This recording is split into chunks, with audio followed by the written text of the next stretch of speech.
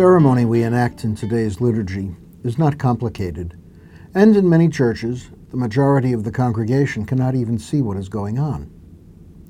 Yet, we find the simple reenactment of Jesus' washing of his disciples' feet a vivid reminder of who we are called to be. The Eucharist is the source and summit of the Christian life. Our communion with Christ and his people, united in Jesus' sacrificial offering to the Father, is the basis of our life as Christians. At the same time, our union with the risen Lord is a foretaste of heaven. Yet, John leaves out an account of Jesus speaking of the bread and wine as his body and blood. Why?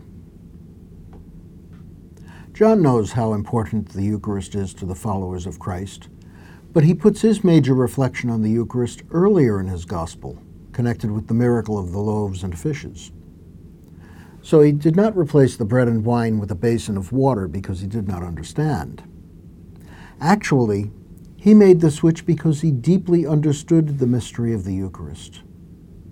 Apparently, as far as John is concerned, foot washing is the equivalent of the Eucharist. Of course, the point is not just a literal washing of people's feet. Foot washing is a symbol of all the acts of humble service that we disciples of Jesus should be willing to give to one another. And not just willing, but actively doing. In our usual manner of speaking, service is something we do, while the Eucharist is something we receive. Today, however, we're reminded that, in addition to being something which we receive, the Eucharist is something we do to and for the world. It's a form of service. Of course, the Eucharist is primarily something that God does. The transformation of bread and wine into Christ's body and blood is impossible for us. God works through the Church to make the change. Yet, God does not act alone. We are essential to the transformation. The bread and wine we bring to the altar are fruits of God's creation, but they're not natural.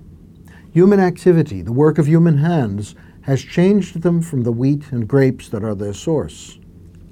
We make the essential elements of the Eucharist. Then there are the words of Jesus spoken by the priest, who in that moment is speaking for Christ and acting for the community. So there's a lot of our doing involved in the Eucharist. When we bring bread and wine to the altar, they're not merely bread and wine. They're symbols of all the fruits of the earth and all the work of human hands. Cows and computers, woodlands and woodwork, poppies and poetry, seahorses and service. So there's a close link between our service and the Eucharist we celebrate in the liturgy.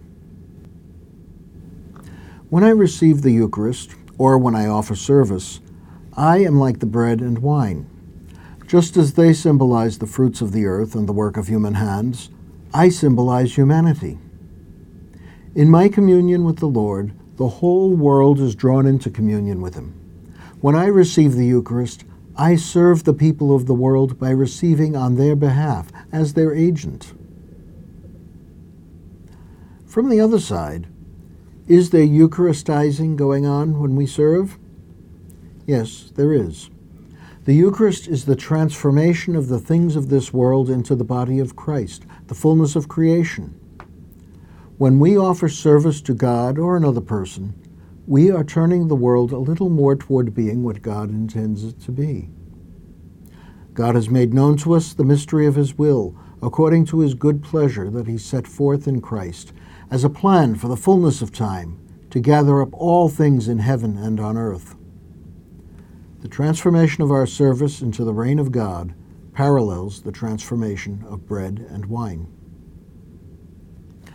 John wants to emphasize that such service is essential to our life of faith. Just as the Eucharist is the source and summit of the Christian life, so too is humble service. We cannot have one without the other. Our sharing Eucharist is a service to the world. We can wash its feet, and we can bring it with us as we share union with Christ. It's all one and the same.